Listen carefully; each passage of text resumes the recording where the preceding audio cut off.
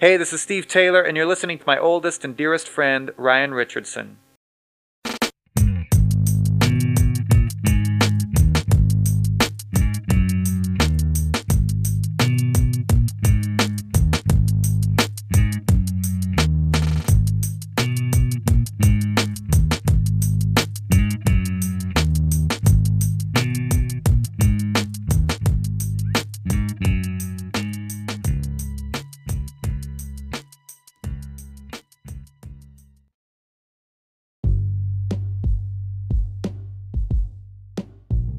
Hello and welcome to The People in Your Neighborhood.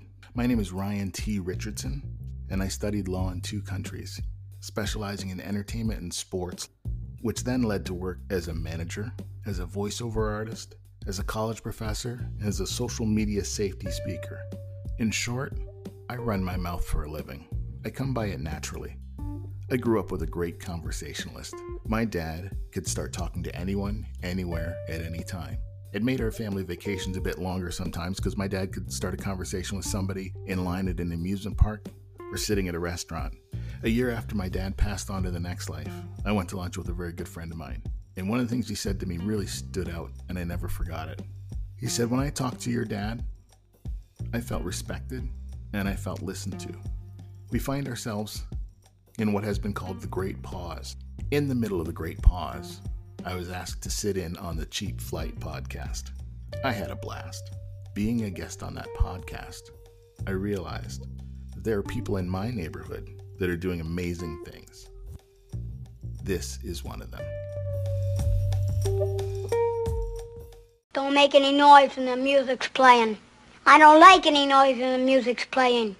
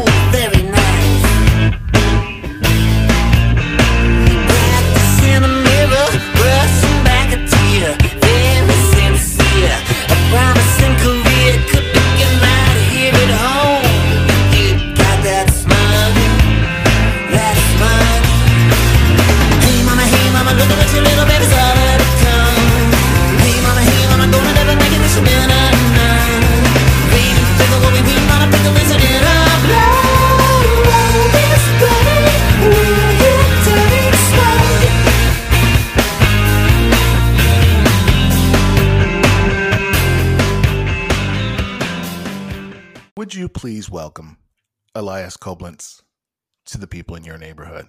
How are you?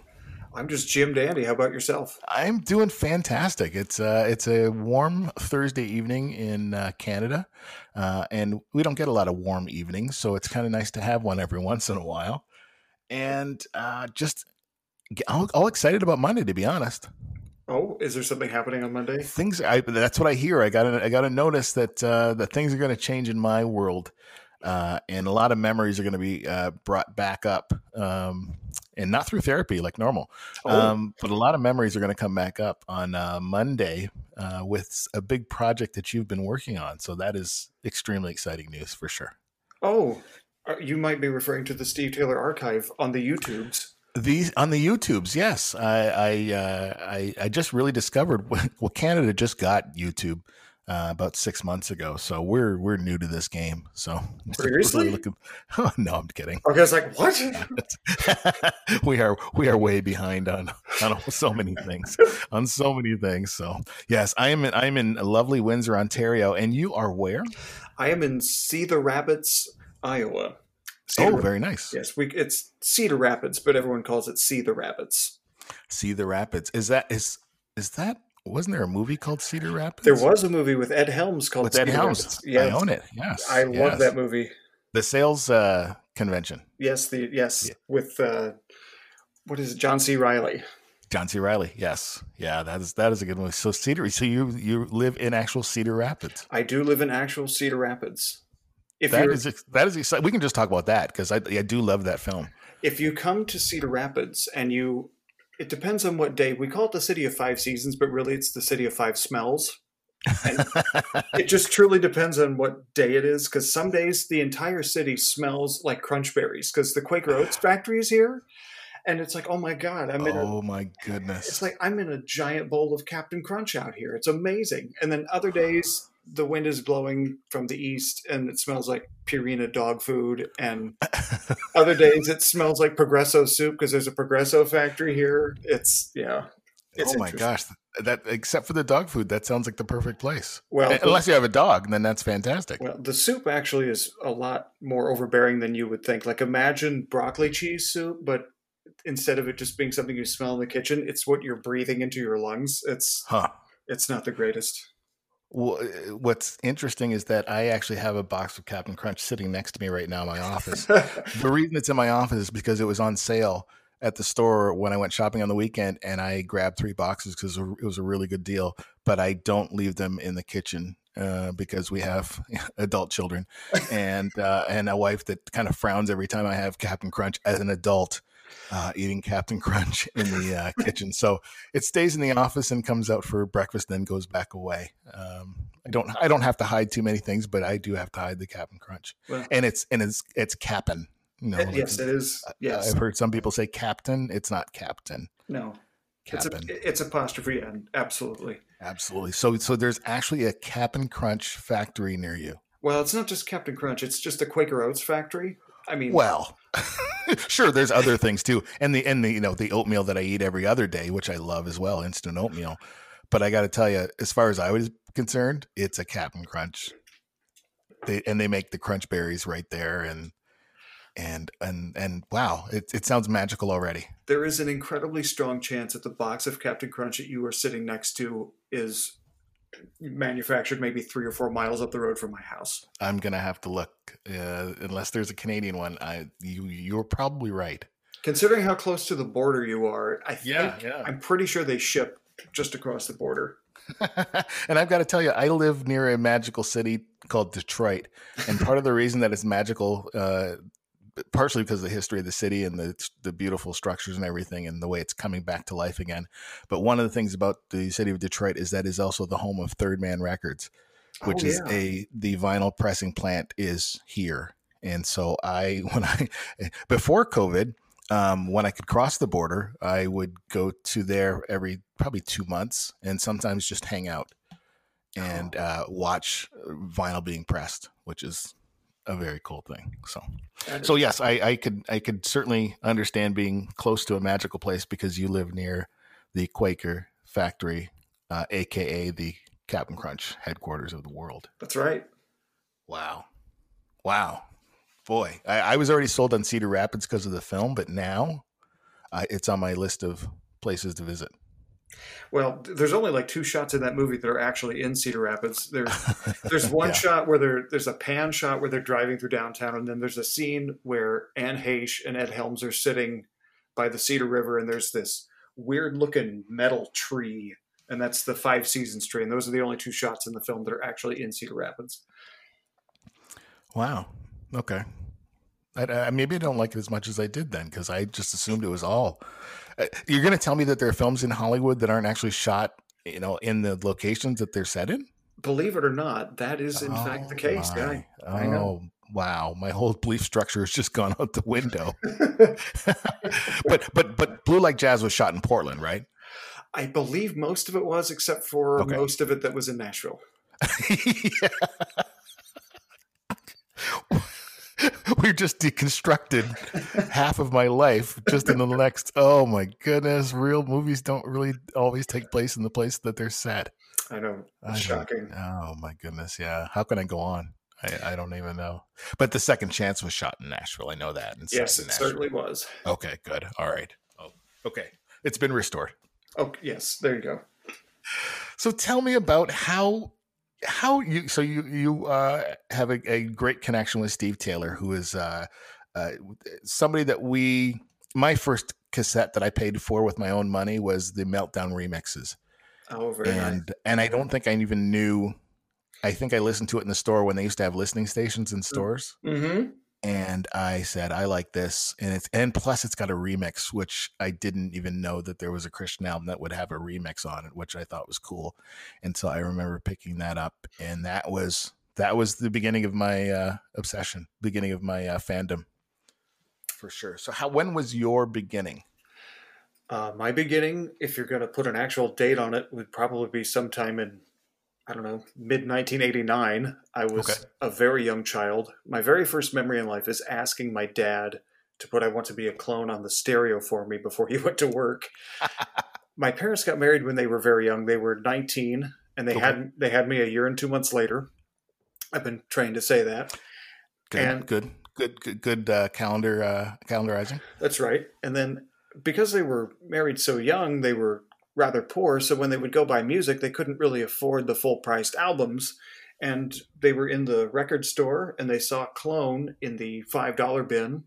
And my mom thought it was an interesting cover, so she bought it. And she was really into like the punk new wave sound. And as a kid, you know, my dad was listening to Michael W. Smith and Dallas Home and Praise and, you know, a whole bunch of stuff that really never struck a chord with me. But Steve Taylor was just unlike anything I had heard, partly because of how limited I was in my exposure to other kinds of music. But then once I started to hear other music outside the home, it was still like, no, this is really good stuff. Okay.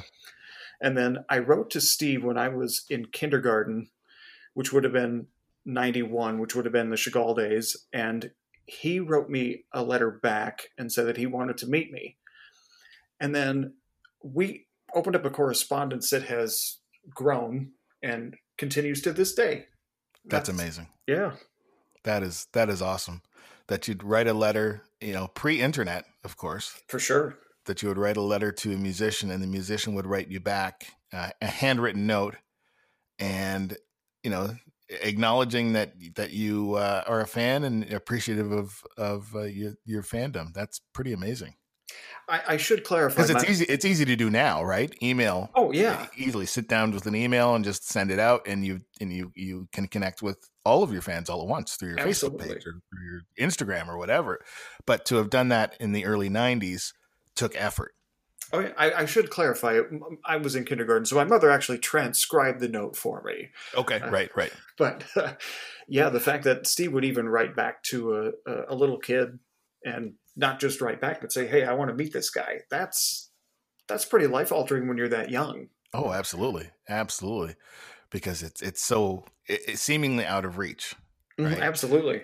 Because I know, just like you said, I know we just Bill Withers passed this year, phenomenal songwriter, and my parents played his record over and over again when I was 1 and 2 years old, and I sang along with that. I still do.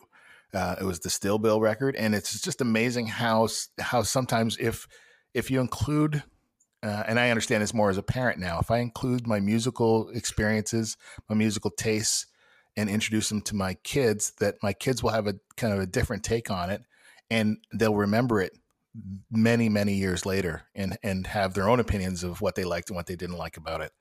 But I definitely remember. I remember shedding a tear or two. I didn't know Bill Withers, never met him, but it was so much a part of my childhood that it just I had an emotional reaction to his passing. I hate to think about what's going to happen to me whenever Steve passes, but you know, his dad. I don't think he ever will, though. So that's great. His dad is 93 and still in great health. So yeah. That's pretty good. And I was at, just speaking of, and again, we don't want to talk of Steve's passing, but I was at Cornerstone in 91. It's my first trip to the Cornerstone Festival, and Chagall played. And there was a easily 2 minute, and you've probably seen this already, a 2 minute or more time when Steve was laid flat on the floor of the stage and not moving. Yes. And I remember thinking, oh my goodness, I don't want to be there when he passed it, because he did one of his famous face plants. Yes, like just straight from his height all the way down to the floor, and then he didn't move for a long. It might have been 30 seconds, but it sure felt like an hour that he didn't move. And I remember thinking, "Oh my goodness, this isn't good." Well, that This was is good. that's during the solo on Monkey Grinder, which is a rather lengthy solo. So there's no doubt that it definitely felt like a long time. Yes, it was Monkey Grinder. That's right. That's right. It felt like forever when you were in that heat, and I was already delirious and dehydrated, so that didn't help. But I there was a long period of time where I thought, oh my goodness, I think I may have witnessed his passing. That's not good. That's not good. That's not good. No. And then, of course, years later, and I don't know if you've got a copy of this. They did the tribute live in Nashville at GMA the year I Predict the Clone came out, Yes. and there's an invite to that was done on red paper, and the image was Steve sitting on a gravestone. Oh. Yeah. Because I think it was partially because he kept touting MCA as the Musician Cemetery of America at that point. But it was because it was a tribute to him. The tie-in that they had, it was a joint event. It was really cool with Warner Alliance and REX, and the idea was they're doing a tribute to him, so he must have passed on to the next life or something. It was kind of a morbid kind of thing, and of course he was there and played, but. I will have to get that to you. I have it. I have a digital copy of that I will definitely give you. Yes, please do, because I don't have that. And this is the one thing that actually shocks me is that there's something that I might have from the Steve Taylor archives that you don't have yet. I'm on the floor myself, like Steve Taylor was at Cornerstone. Because this is the first time you and I have actually talked, Yes. but we've known each other for years. Yes. And communicated back and forth off and on, at least a couple times over several years, because you had footage from that show. Yes. And you posted that on YouTube, and I was forever grateful for that, for sure. Oh, well, you're welcome. So how did you, the Steve Taylor Archive releases on Monday. We're going to say that several times during this podcast to make sure that you go to the YouTube page to check that out. How did you start building this archive? Well, it started from, a really young age. I've always been somebody that if a particular story or an artist or an author strikes me, I like to learn everything I can about that person. Yep. And I like to have every single work that they have, that they've done. So I would find, a Steve Taylor recording that was new to me, and I would keep it. And then as I got really into high school and the internet became a thing, I was able to connect with other Steve Taylor fans online. And some of them were like, he's probably never going to do anything again. I have this old recording. Do you want it? Yes, I do. Please send it my way. And it just built from there. And then, getting to know Steve over the years, every now and again, he would send me a piece or something, or he would tell me a story, which would then send me out on the trail trying to find a specific piece. Right. Like a Nicolas Cage and National Treasure. Yes, exactly. Sure. Yeah. Only there was no map on the back of the Declaration of Independence Not to at guide all, me. yeah. No.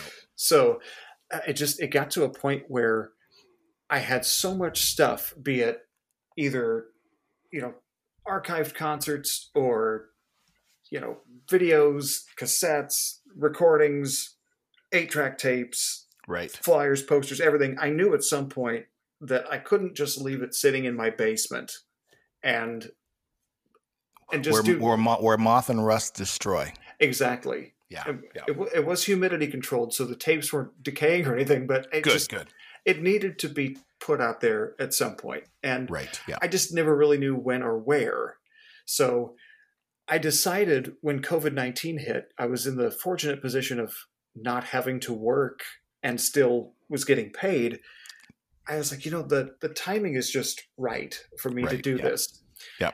And so I contacted Steve and I was like, Steve, this is what I'm doing. Here's a list of everything that I've got. I know I have some of this I know you don't have any clue that I've got. Are you okay with this? And he sent me a note back and was like, this is a great idea. I'm all in. Let's do it.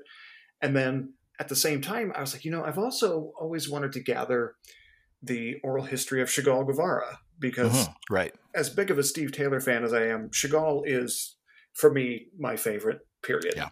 Yeah. And so I just started putting feelers out to a lot of the guys in the band that fortunately, just through my connection with Steve, I've been able to make contact with in the past.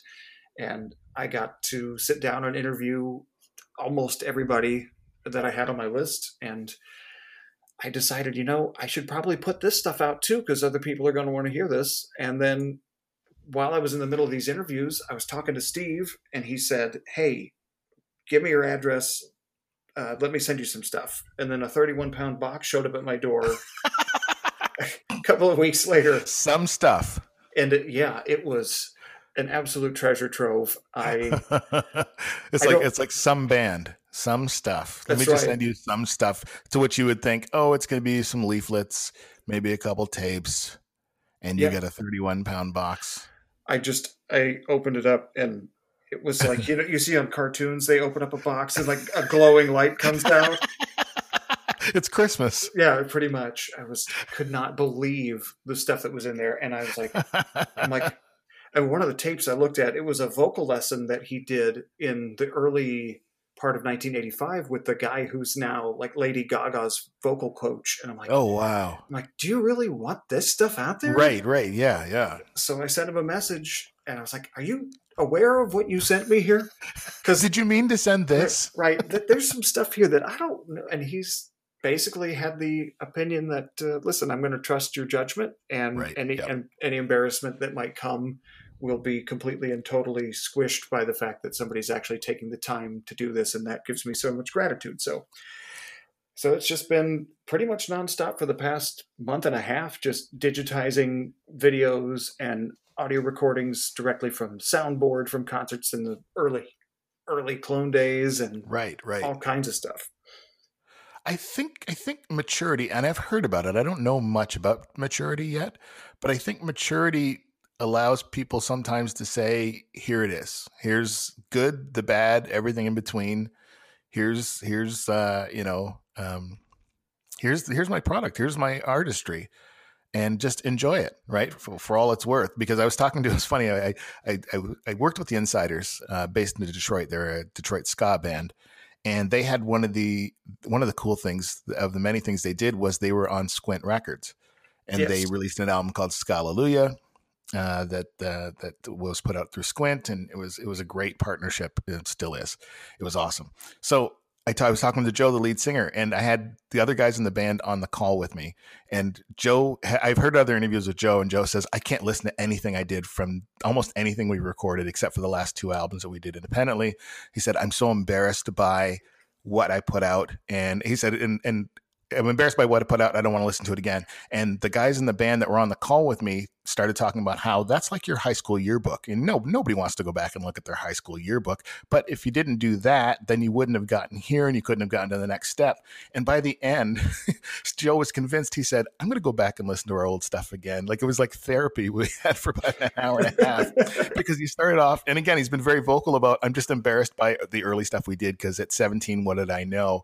And then by the end, he was back to, I'm going to go back and I'm going to give that another shot and listen to it with different ears. And I thought, wow, this was kind of like an intervention. But in the same way, Maturity kind of brought him to that point. And almost like it sounds like, again, I'm speculating, with Steve is like, hey, this is who I am. These are my beginnings, and this is where it took me. And I'm just going to leave it all open for everybody to see. I hope that that's what's happening, and I really hope that it's not a situation where, in a moment of just delirious joy after an enthralling 3-hour conversation with me, he just threw caution to the wind and sent me a whole bunch of stuff, and then it's going to get out and he's going to go, ooh. You know what? No, whatever got the stuff, the box delivered to your house is good enough for me. I got to tell you.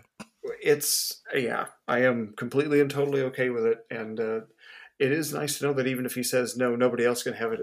It is selfishly nice to know that I have it. That's right. And you've got some gems in there from what it sounds like. I have some absolutely hilariously bad, just horrendous early material. I have some great recordings from the Fritz era. I have the entire Fritz demo tape, which is some of those songs. He's not even singing words. He's just sort of mumbling the melody. Got it. And I've got rough mixes from the Fritz era. I've got a few demos from the Squint era, and countless live concert recordings directly from the soundboard. And I got to say, I'm really surprised at the quality that some of these tapes still have contained within them. I mean, the Because sound, many of them are 25 years and older, right? most of the cassette tapes, like the audio cassette tapes, are approaching 40 years old, and they still sound really good. Wow. Yeah. I've been doing a little bit of cleanup just to kind of remove some of the tape hiss, but other than that, it's been surprising how well these things have held up over the years. Mm-hmm. Yeah. But there's definitely some things in there that I think people are going to really kind of have their there's going to be some things there that people are going to really have their jaw kind of drop and hit the floor when they see it, because it's stuff that I didn't even realize was in existence. Right. Yeah. Like the Chagall Guevara Cornerstone performance professionally shot, the Chagall Greenbelt performance professionally shot. Gee.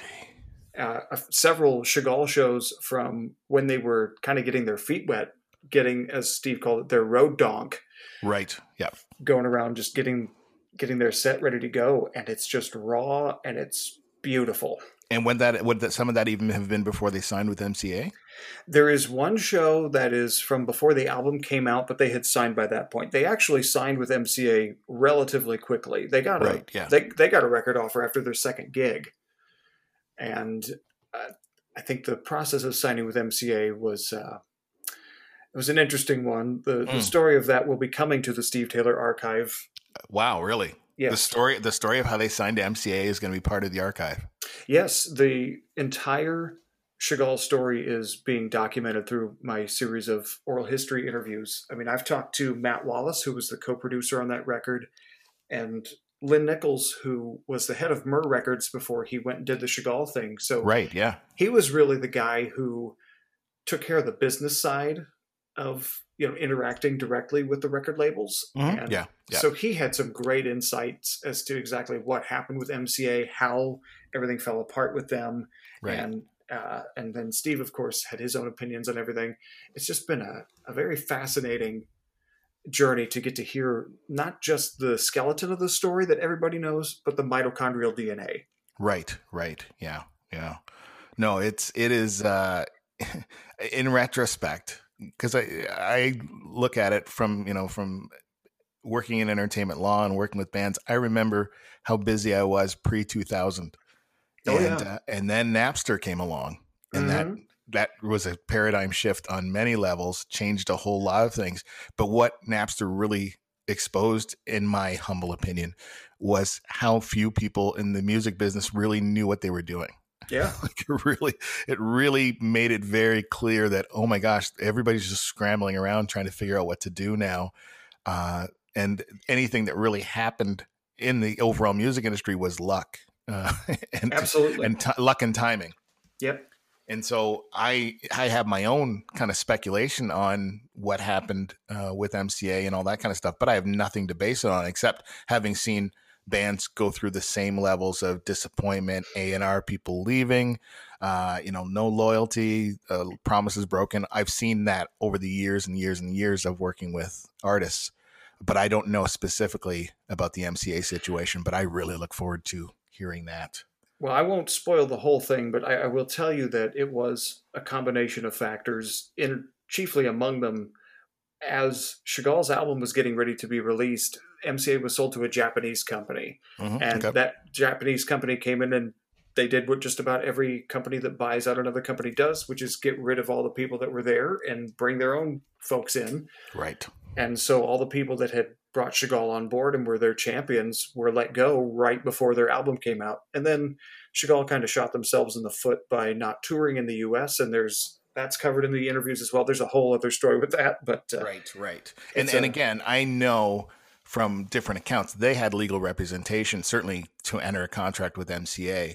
And what I found in the industry in general is there were a lot of artists that signed papers that had no clue what they were signing and hadn't really even didn't feel like they could afford legal counsel. And that's where I was so busy, because I was either putting out fires for contracts that artists had already signed, or I was advising clients either not to sign deals based on the information they had. But if anything, I felt like I served clients by reviewing the contracts before they actually, did that or jumped into something.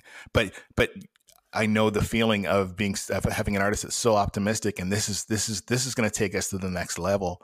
And I can't tell you how many times I've seen that kind of dissolve. Absolutely. It's very painful. The realization is extremely painful for sure. And from a legal business side, I look forward to, again, it's been so many years now. Hopefully the pain of it has subsided. Oh, go ahead. And you would know about that. Yeah. Well, I was going to say, a long time ago, I had the idea of doing a documentary on Chagall, and that may actually wind up happening after all this is over and done with, just because there's just so much information there that I think I've actually got enough to build a story around it. Yeah. But when I talked to the guys in the band about their time in Chagall, this was probably 15 years after the band split. Mm-hmm. Even though it had been a long time since then, they really weren't open yet to talking about all the minute details. But I think enough time has passed that they've been incredibly candid, and it's really opened up a lot of interesting points that I didn't realize were there. And I think from a fan standpoint, there was a kind of a, we're so sorry this didn't work out the way you thought it was going to. I remember that sentiment from multiple fans, the idea of like, we're in this with you, we're pushing for you, we're out there buying the record as soon as we could get it, and we're sorry that it didn't pan out the way that you had anticipated or hoped that it would. I remember that sentiment kind of around those years as well from fans. I know for me as a fan, I was just upset that there wasn't another record because I just loved it. Yeah. I was so young at the time. I wasn't really aware of the intricacies that go into what makes a band break. I just couldn't understand why this band that did this awesome record didn't do another one. Right. And certainly from a fan standpoint too, we weren't disappointed.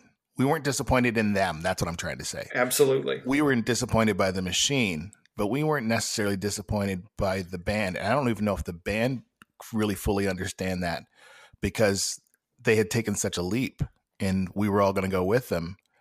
And I hope that the band this many years later understands that the fans, the really core fans, were not disappointed in them during those years, because that certainly wasn't the case. I think when you get a chance to watch these interviews, I'm really wondering if the perspective on that might change a little bit, because the contradictions between what Chagall set out to do and what they actually wound up doing were incredibly stark. They were very adamant about, we are not going to be a CCM band. We do not want to be in that world. And And then they played Cornerstone and Greenbelt. They said that, we're going to give up everything. We're going to put all of our eggs in this basket, and we're going to hit the road, and we're going to make it as a band. And they did that initially to get signed. But then once the album was out and it came time to actually tour, for a lot of reasons that are going to be covered in the interviews, they didn't do it. And they were booked on a tour with Jeff Healey. I don't know if you remember that guy. Fine Canadian Jeff Healey? Oh, yes. Yes, I do. They were booked to tour with Jeff Healey. And, really? And they sold tickets with Jeff Healey with special guest Chagall Guevara. You can still find the ticket stubs online every now and again. Really? Yes, but they during those years, I actually did an agreement for Jeff Healey, where he was going to represent a charity. And again, another Steve connection. So he was going to represent a charity, and they asked me to draft a contract because they knew my background and interest was entertainment law, the firm I was at. So I drafted this contract for him to represent a charity, but I had to then send it to, I had to find somebody who could translate it into Braille. Oh, yeah. The only time I've ever had to do that in my career, I found a person to translate into the Braille so that Jeff could read it and his attorneys could read it. So...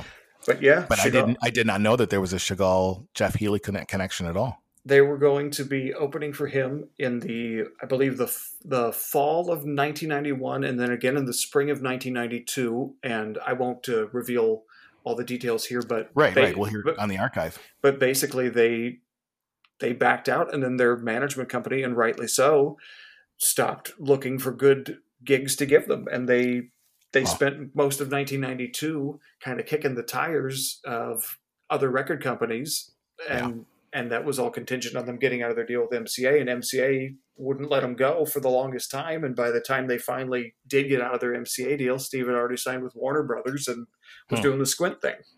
Right. A lot going on. A lot going on, yes. Yeah. Wow.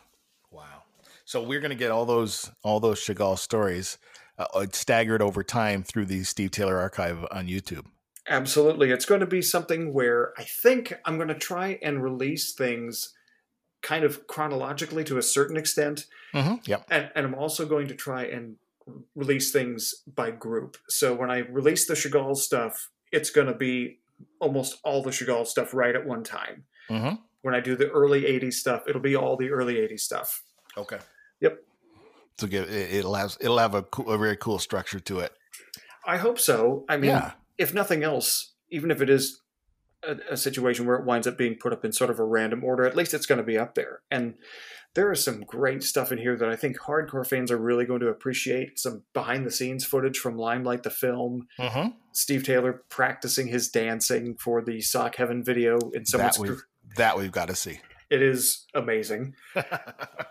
And just, random interview footage and, old episodes of CCM TV that Steve hosted. Nice. Oh, very cool. No, it is. I think there's also his signing to Warner Alliance and the announcement of that, from what I understand. Yes. That is very cool. It is one of the funniest things I've ever seen in my life. I had heard the story, but I'd never seen the video, and it was amazing.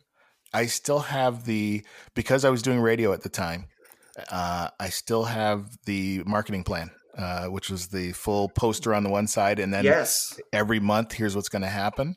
Yes. And the rollout of that campaign by Chris Hauser is still legendary. Like I actually held on to it for many reasons, but because I work with bands, it is my template.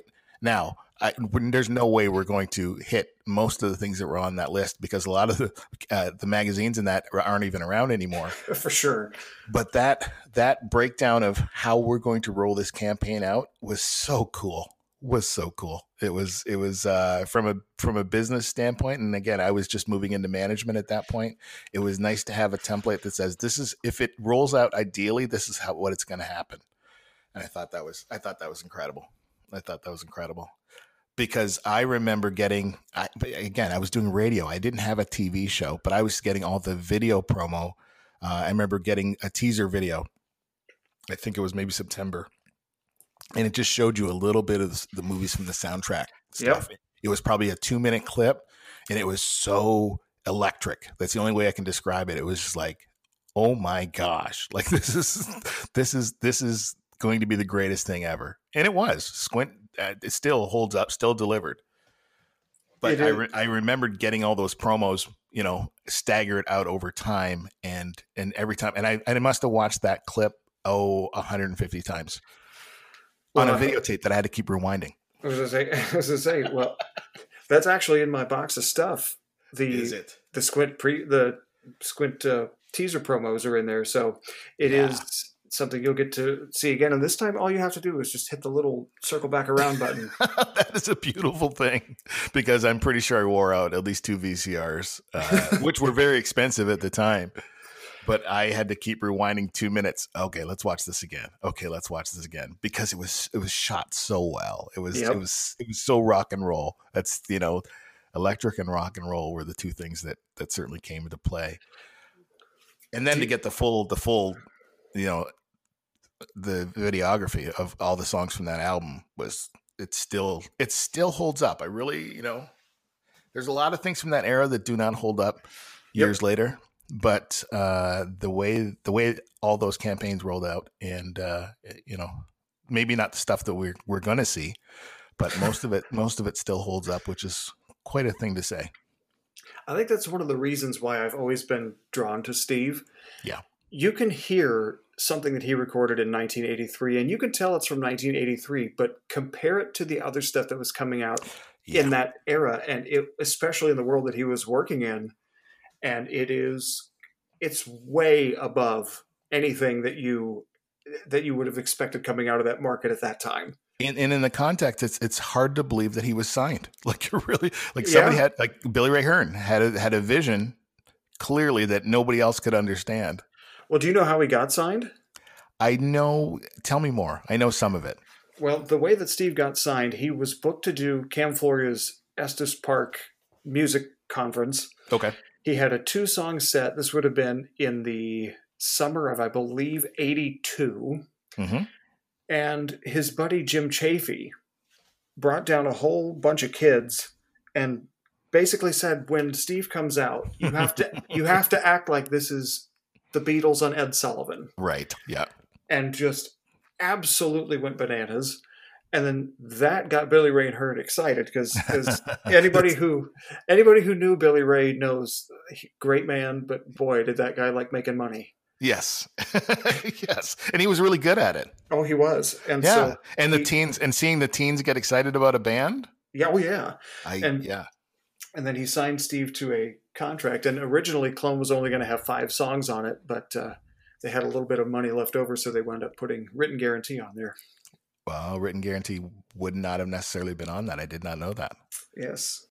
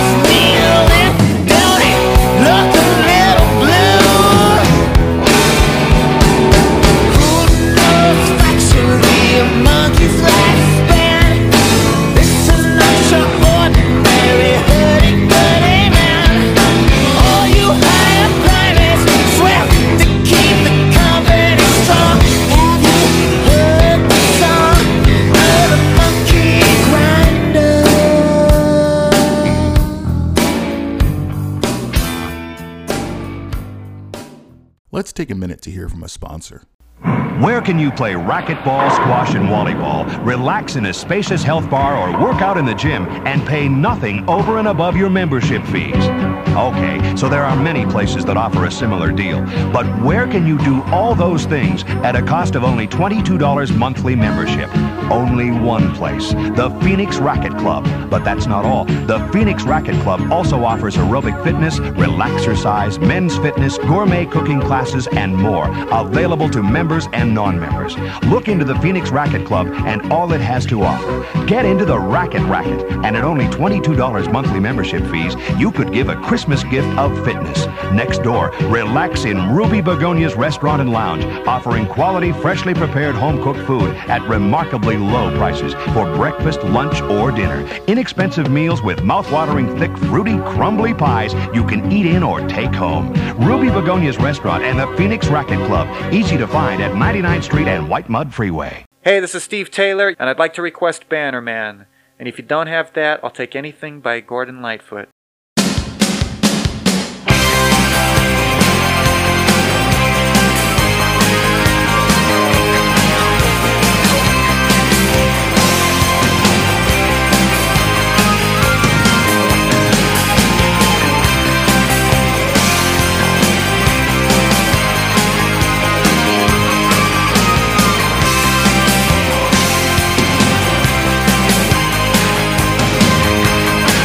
And I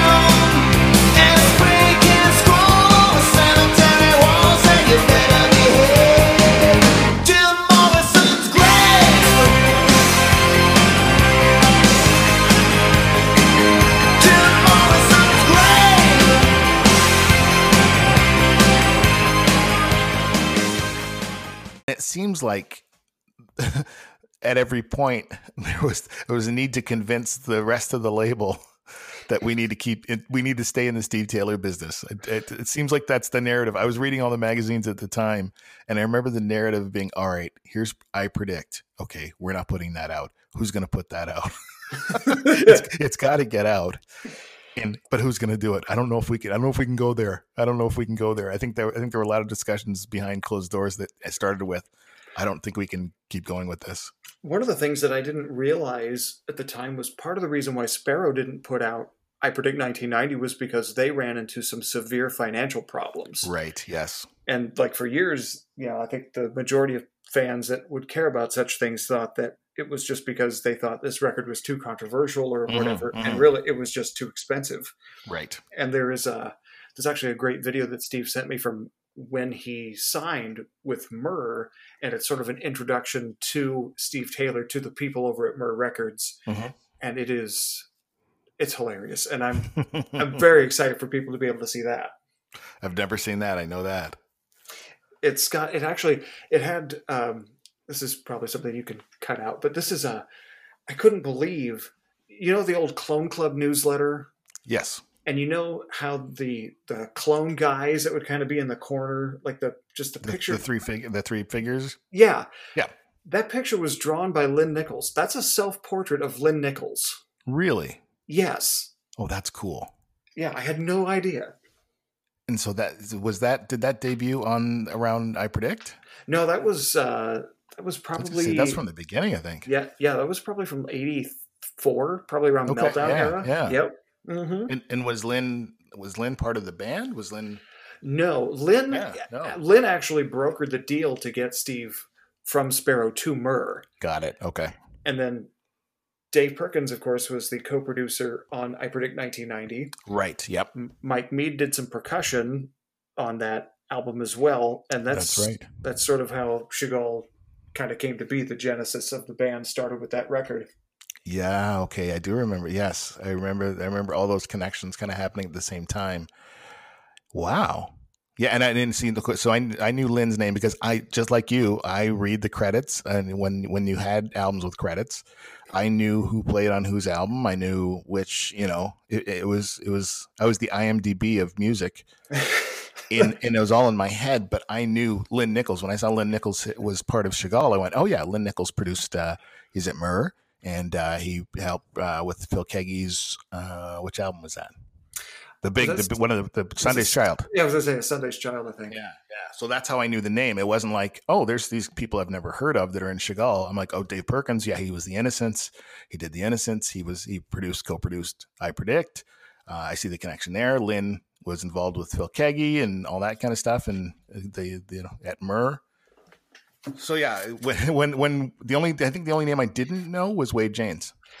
And Wade has been the only person in Chagall that I have not been able to track down in any way. Sure, yeah. Wade was an engineer out in California. He's the only guy in the band who is originally from Nashville. But he was an engineer when they found him. And then after Chagall, he played with Steve for a while. And then he toured with Cowboy Junkies for a little bit. And then after that, he went and became a chef. And then he moved to Phoenix for a little while. And I think at one point he was like working a factory job, and now he's a bit of a recluse. Like even the guys in Chagall can't really get a hold of him. So right. Wow. That's unfortunate because he's a killer bass player. Absolutely. Yeah. Yeah. I did. I saw him with Steve on the Squint tour, or on the, not the Squint tour, but the Cornerstone, whatever the Cornerstone was that. Well, he played in 94 he was on the Squint tour. Was he? Okay. Yep. Okay. Yeah. He played bass on that album. Okay. I went to a couple shows on that tour. Yeah, I guess. Yeah, you're right. Yeah. Yeah. No, it's so funny. As I was joking about my, earlier I was saying that I almost changed the name of my podcast to 6 Degrees of Steve Taylor when I was talking to Hocus Pick, and Hocus Pick saying, oh yeah, when we were on the Squint tour, and they tell great stories about being on the road with Steve Taylor and Guardian. And then I'm talking to the insiders, and they're like, oh yeah, when we were in the studio with Steve. And it's like, oh my goodness. I think every artist that I talk to is less than 6 degrees of separation from Steve Taylor. So I had to really, really think about changing the name of this podcast.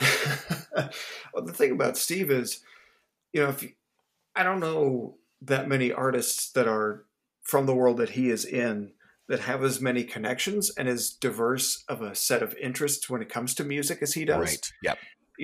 You meet so many people in that CCM world, and it is CCM is all they know. Right. Yes. But when I talk to Steve, he'll tell me, what he's listening to, and almost none of it is ever CCM.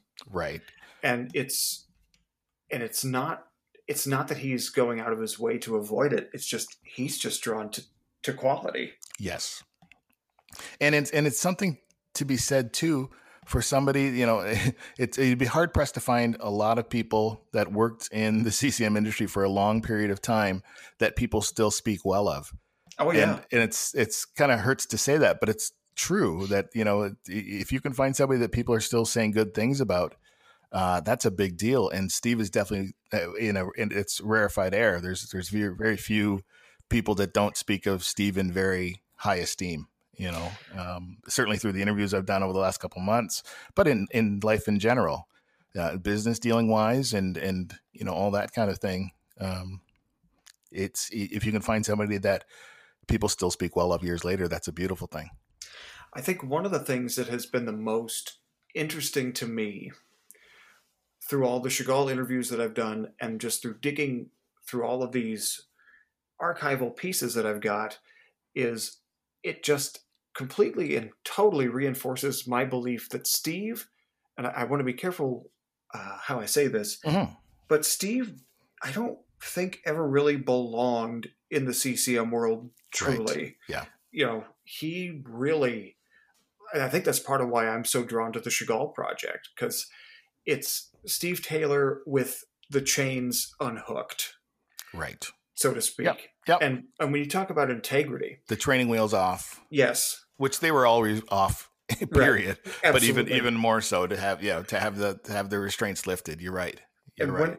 When I was interviewing Matt Wallace, who was the co-producer of the Chagall record, you talk about the integrity. He just absolutely glowed and raved about the guys in the band and just the decent human beings that they are on a very basic level. Sure. Yeah. And I think that just extends back to Steve and the people that Steve surrounds himself with. Find somebody other than maybe Jonathan David Brown that Steve ever worked with that wound up having a really ugly turn of events come to the, Yeah. And I think part of that is just Steve set such a great example, just period, just in the way he lives his life. Yeah. Yeah. And it's carried through the Squint label, through the films, through all the film projects. Yeah, it is. We were joking. I started going in '93 was my first time I went to Nashville and the first time I went to GMA. And again, as much as I loved, and I still did all the free stuff, which was awesome because that dissipated over 16 years of going to those conventions. But we joke about it. And I've joked about the people recently. I said, remember that line in Star Wars about Mos Eisley, the wretched hive of scum and villainy? I said sometimes that was GMA, not all the time, because I speak to friends that I met there in '93. There's some that I talk to almost every day, and I made some really solid friendships. But once I learned how to cut through the schmoozing and to kill like my own self, my own tendency to schmooze and actually have real conversations with people, that's when my GMA experience changed. Yeah. And I made lifelong friendships there, and solidified a lot of friendships for sure. And, but yeah, that's the way we describe it. It was like, we loved it there and we had a blast, but it was a wretched hive of scum and villainy in many ways. And, I loved when Steve came back for the I Predict a Clone tour and he stood up and said, goodbye to the musicians' cemetery of America. And I thought that was beautiful. That was, again, unchained. Here's what I'm going to say, and I'm going to say it loud and proud. Chagall used to do a cover of Working for MCA by Leonard Skinner. Okay. As a sort of a tongue-in-cheek middle finger. Right, yes. And that's change off. Musicians and filmmakers have a lot of power, so you want to be careful how you treat them because it'll come out one way or the other. Absolutely. Yeah, for sure. No, that is the undertaking that you've done is extremely exciting on so many levels because history is important, and I think that newer artists need to see what it took to be a band in the 90s and the 80s and the 90s and the 2000s. And we don't want those lessons to be lost for sure. The idea of having to put in your hours and having to, win over an audience. Absolutely. Which certainly something that Steve and Chagall certainly learned over the years in creating a show that people would still talk about years and years later. And the idea that people are still talking about Chagall Guevara is impressive. And with that being said, people are going to be talking about them even more when their live album comes out. Yes, absolutely. And is there a date on that? So there's no specific date set. Mike Mead is sort of the one who's the driving force behind that. He's the drummer. Okay. He sent out an email a couple of months before COVID hit that said, what is the point of painting a picture if you're just going to stick it in the attic? Yes. He's like, we've been sitting on this for 30 years and we've continually fallen back on the excuse that this concert was filmed and we've lost all the footage. We can't put it out without the footage. Yes, we can. Mm-hmm. Yeah. And Russ Long mixed it. So he was Bannerman for those folks that are familiar with the music video. Right. And the legendary Russ Long. Yes. Yeah. I'm actually speaking to him tomorrow. Or not tomorrow, Saturday. I loved it. I saw him last time I was in town, and I love that guy. He's awesome. He is not the tallest human being in the world, but he is very tall in stature. Absolutely. His talent is through the roof. Absolutely. And I think when I was looking at all the stuff that is going into this release of the live album, I mean, they're wanting to do this the right way for the fans. It's not going to be something where there's going to be very much, if any, money charged. I think the idea is to just put it out digitally, and then do a vinyl release for those that want that. Oh, that's cool. That is very cool. But as far as a digital release goes, it very well may be a free digital release. I'm not positive on that. Sure, yeah. But they want to get it in people's hands. Absolutely. 30 years is long enough to wait. I can assure everybody, it is way better than you think it is. So what can we expect this Monday? Just an explosion of information. I think on Monday there's going to be an introductory video that I'm going to put up first that's going to kind of, in less than 3 minutes, explain exactly what's going to be coming. And then after that, it's going to be early stuff. There's going to be some concerts from the early days. I've got, a concert from October of '83 where he debuts Meltdown. Awesome. There's going to be some videos. There's a great, very hilarious video from the Transatlantic tour where Steve Taylor and Sheila Walsh went around the US and the UK and did shows. And it was a video that they produced to send out to different youth groups and different places in different cities that might be a little bit on the fence about this kind of music.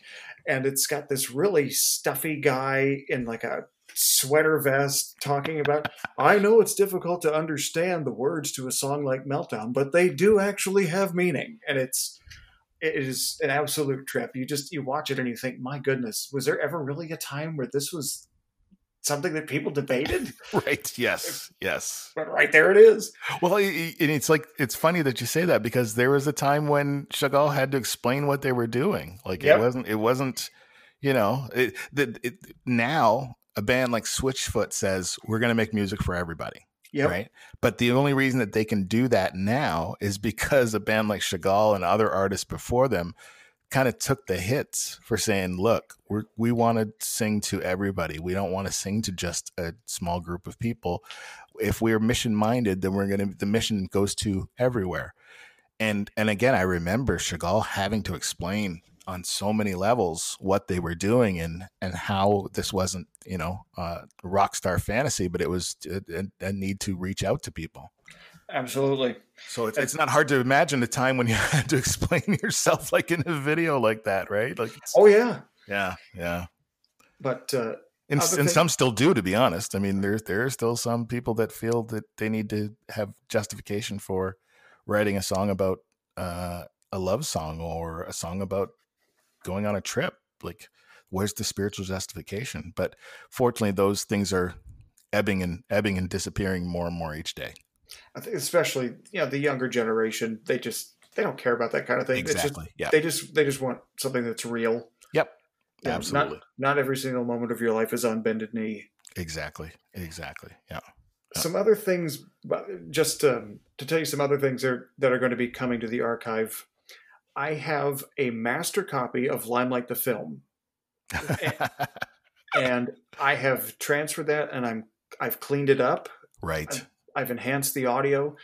I am taking all of Steve's old video albums, and I am digitizing them, cleaning them up, and I am replacing the audio from the VHS with fully lossless audio rips directly from the CDs. Wow. Because right now there are copies out there on YouTube, but they're not in the most pristine state. No. And these videos, for the most part, maybe not the Lifeboat video, but most of these videos are actually good videos, and they deserve, just on a very, not even on a spiritual level, just on an artistic level, they just deserve to be preserved because they're just good videos. Absolutely. Do you want to know what the longest 9-hour drive of my life was? Absolutely, I do. I went to Creation 88, which took place in 1988, surprisingly. And part of the reason we convinced our parents to let us drive, 9 hours to Pennsylvania was because Steve was playing. And what was nice was we discovered a whole bunch of bands when we got there. But I convinced my parents to let us go, take their car and go 9 hours by ourselves, partially because Steve was going to play this festival. And this was the festival where they released the I Predict 1990 video package, the VHS. Mm-hmm. And it was the longest drive home because I went, I've got it here, but I don't have a VCR in my car. And so they weren't doing that in those days, an actual VCR inside the vehicle. So I remember every minute was like, I got to watch this thing. Like I bought it sight unseen. I hope it's good, but I know it's going to be good, but I can't actually watch the thing until I get home. I don't even think I said hi to my parents, to be honest. I'm pretty sure I just walked in, threw whatever they were watching out onto the floor, and I threw that tape in and watched it for the first time. But it was torture driving home on that trip because I knew I couldn't just throw it in the tape player and listen to it. So. Just so you know, again, you and I speak the same language, which is great. Because what you're telling me is that I predict that video package is going to be available on the archive as well. It is. It's going to be available. I'm going to say that one will probably hit the end of this month or the beginning of next month. Okay. I know that the Chagall stuff is going to hit end of July, beginning of August. That's great. And yeah, there's so many pieces. So much stuff. And some of it is just random little nuggets. And you're like, oh, okay. I don't even know why that's worth saving. But right. If I've got it, it's going up there. Yeah. Do you think it's because Steve studied film? Is that, because he sounds like he archived and recorded everything from early days. I think a lot of the early recordings, especially the early concerts that are on audio cassette, were actually recorded by Steve's manager at the time, Robbie Marshall. Okay. Who was quite the pack rat, and I got a whole lot of stuff years and years ago from him. That's a whole other story we don't need to get into, but sure. So he would record these things whenever he would be at a show for preservation, because he's a hardcore Beatles fan, and his Beatles collection is insane. Wow. And he did just a small fraction of that sort of obsessive behavior with Steve's early stuff, and the result is this gargantuan early documentation of his, clone shows. Right. And, I think when it comes to video stuff, Steve, yes, he's a filmmaker, but I don't, a lot of the stuff I think fans sent to Steve, or like the Chagall stuff, that stuff he had, and it was professionally shot because those were the biggest shows that they did. Right. Yeah. And every single piece of this footage, the Chagall footage that I've gone through, I recognize it from the Murder in the Big House promo video. Mm-hmm. Right. And so I think it was mostly stuff that he saved to use for something of that nature. I'm sure to some degree it was stuff that he wanted to have for posterity, but Yeah. you know, Well, and it's funny too, because like a show like Cornerstone 91, you would want, because that's your people. Yep. Right? Like the anticipation level was so high. I remember in that crowd that day, the anticipation level was so high because like you're going to see something you've never seen before. And again, you want to film when you've got your people in the audience for sure. And it's, when you look at these shows, these live shows, sometimes, when you have a professionally recorded show, the audio is purely from the soundboard and you can't hear the audience that well. Right. So it kind of sounds like they're just performing in a studio. Mm-hmm. But on some of these Cornerstone festivals, my goodness, you can hear the crowd through the stage mics, which which says something. It's a lot of fun to go back and relive some of these memories, and some of this stuff I missed out on getting to see in person, so I can go back and live vicariously through videotape. Absolutely, absolutely. And there's a possibility that some of my footage may wind up as part of the archive as well. Oh, it's not a possibility; it's a definite fact. Oh my! There is. Oh my shaky cam. Yes, your shaky cam, but hey, you can balance that out by the fact that you were on stage during Still Know Your Number by Heart when Chagall played, and there's clear shots of your face. So that's it's not even, it won't even be like a deep fake video. It's the real thing. So I was there. Take the good with the bad on that. Absolutely. You take the good, you take the bad, which really leads to my next question. Yes. Are there multiple copies of Good Girl? Steve has for many years promised me the Good Girl demo. Okay. And he has yet to send that to me. It wasn't in the 31-pound box. It was not, but he also just moved to a new house. He and Debbie moved into a new house right as COVID-19 was hitting. Okay. And so the stuff that he sent me was the stuff that was, I should say, readily available right on top. Got it. Yeah. And, when somebody sends you a 31-pound box of stuff from their archive that there's absolutely no logical reason that they should send you, right? You don't really want to be like, yeah, by the way, wait a minute.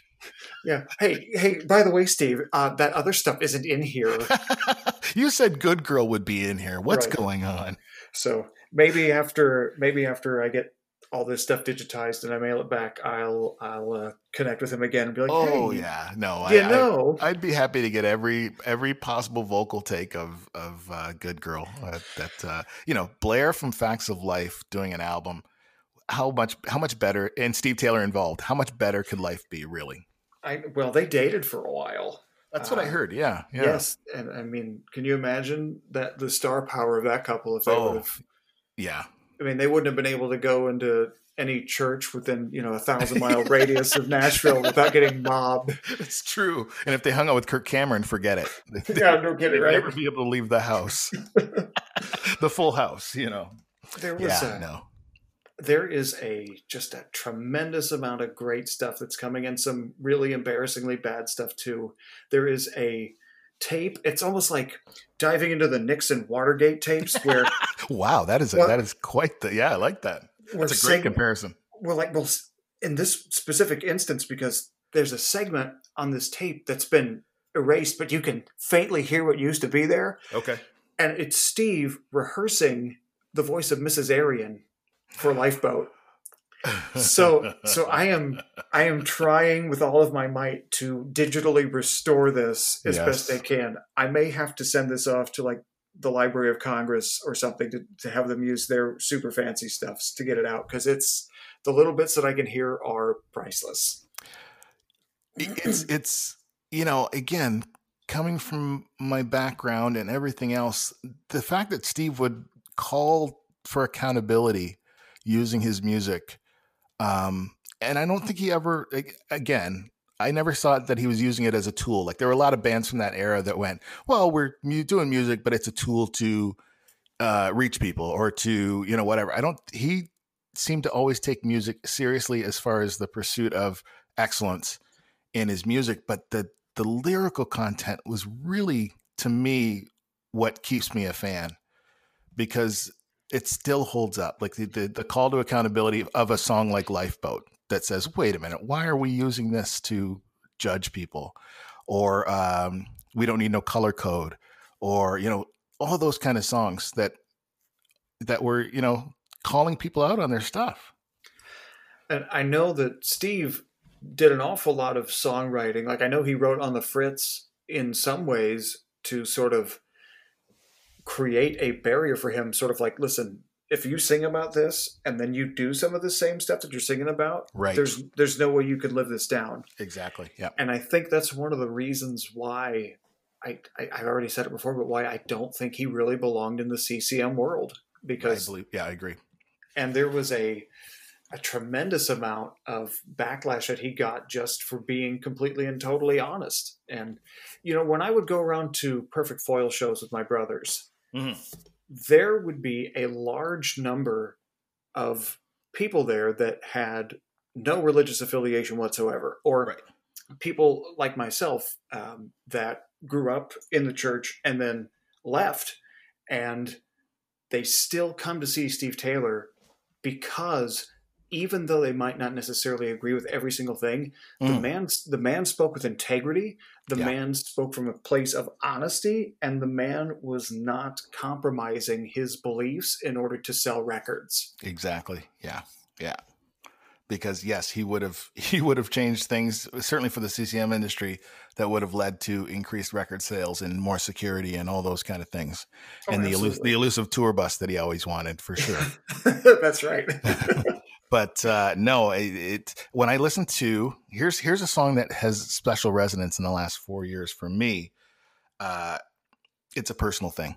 Yep. When I listen to it, it's a personal thing, and I go, oh my goodness, this song that was written in 84, 85 was a template for somebody that was trying to deny or hide or couch their beliefs in order to get elected. I went, oh my goodness, that has special significance for me, which most songs from that era don't carry that same kind of weight. But you can use the word prophetic, you can use the word you can use a lot of words, but that is, when a song is timely 30 years later, that's an impressive thing.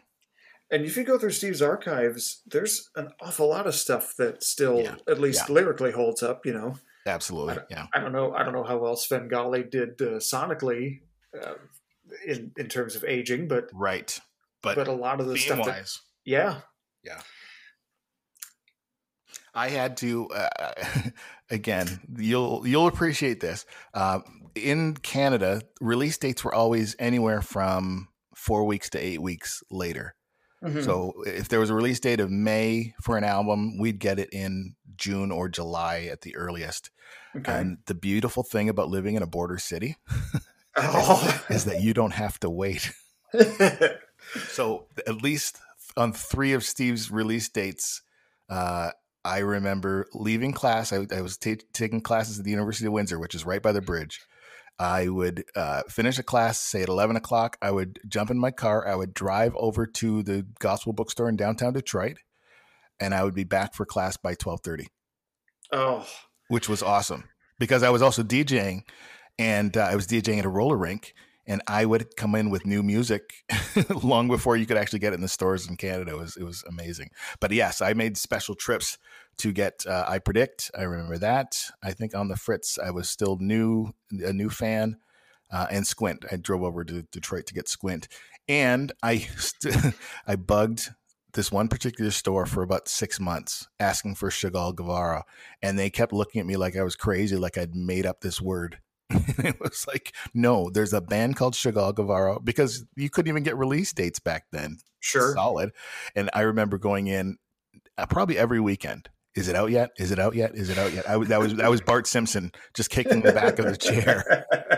Is it out yet? But every time I said the word, and it was always a different salesperson, they would look at me like I had two heads, because Chagall Guevara. Yeah, you know who they are, don't you? No, you're making that up, sir. I'm sorry, you've got to leave. So yeah, there are benefits to living in a border city, and certainly that was one of them. Well, would you be able to do that now? Because now you need a passport, don't you? You do need a passport, but now the borders are actually closed. So, I suppose that's true. Yeah. So I can see Detroit almost from my house, but I can't go there at least till the beginning of August. Can you smell the amazing pizza? All the wonderful things in Detroit. Yeah. Oh like my goodness. Like Do you know about the Detroit pizzas? Oh, absolutely. Yes. See, we understand each other. Yeah, it's like if I go to Detroit, and I've been there a few times, if I go there and I do not eat a Detroit style pizza, I feel like I've completely wasted my time.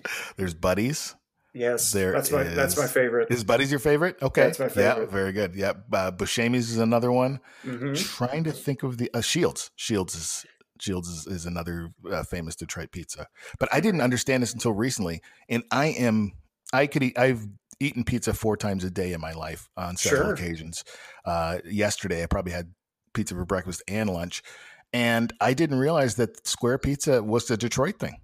Yeah. That started here. I did not know that until maybe last year.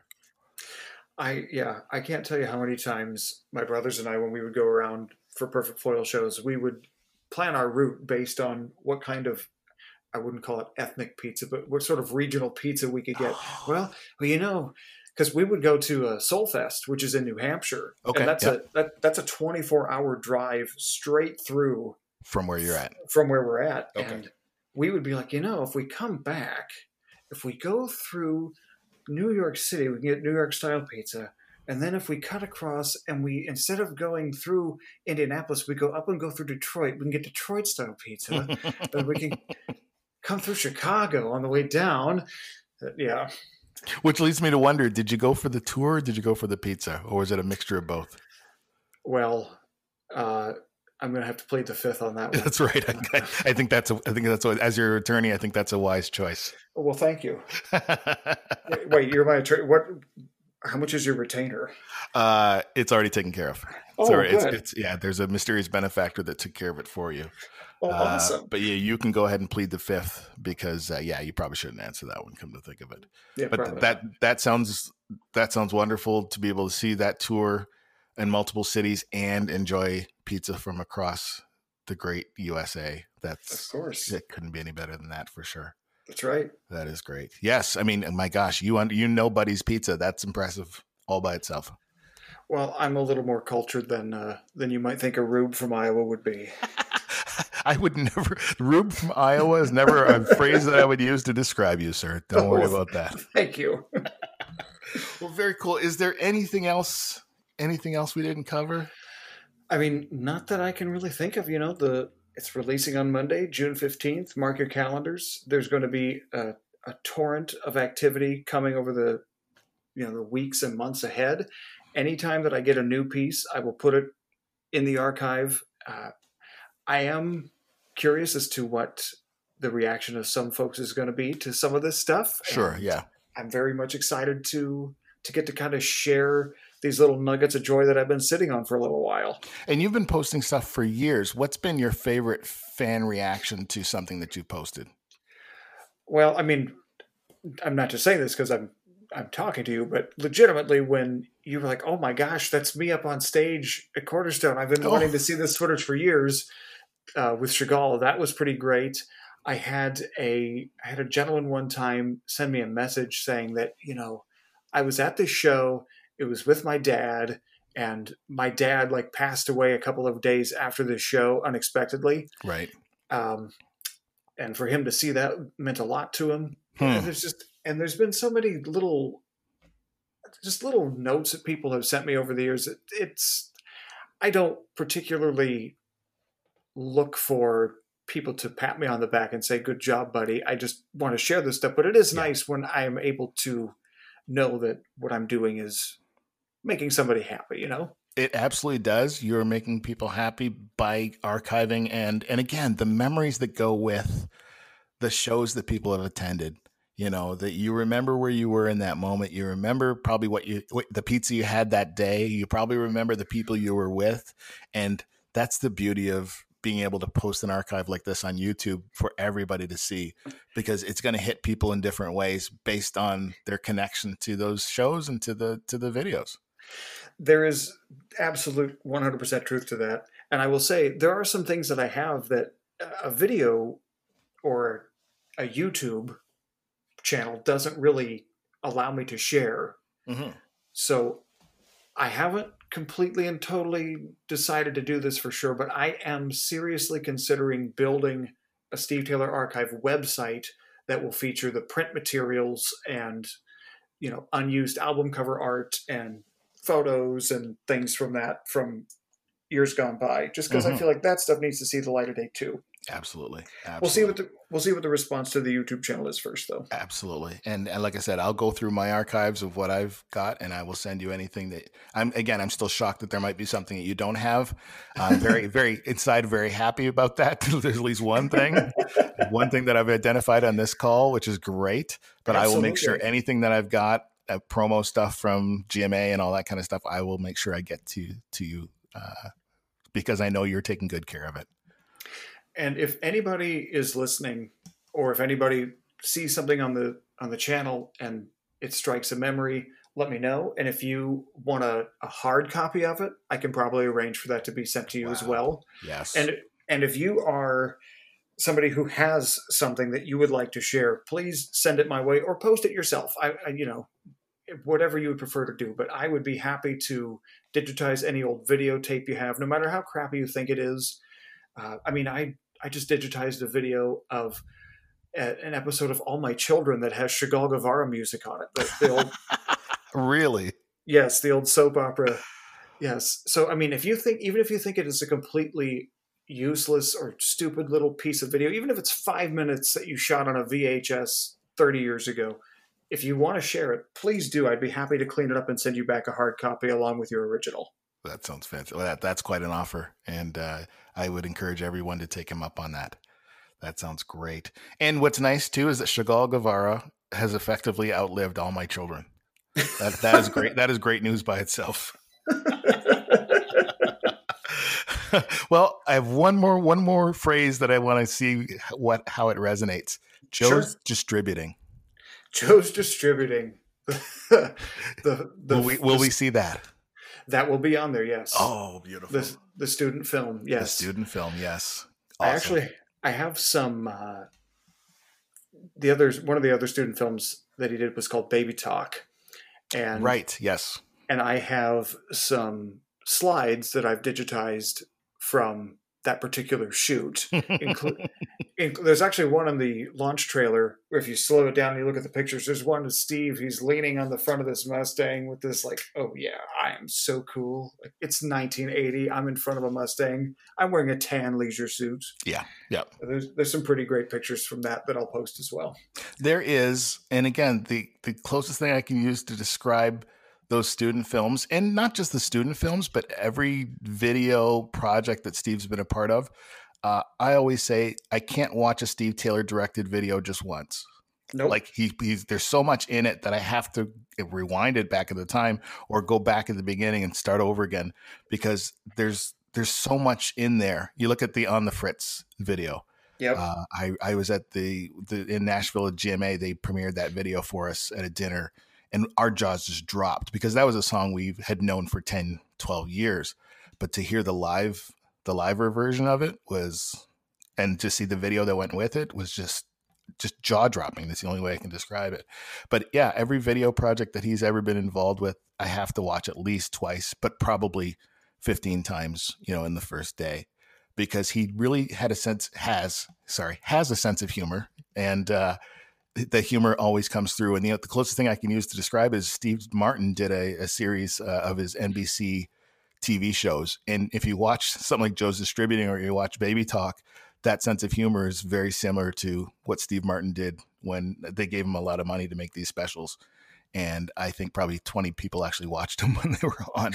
But the sense of humor just carries through. And there were a lot of similarities to what Steve Martin and the two Steves did that, again, didn't really fit the Christian music mold on any level. So I'm glad that you're taking good care of this stuff.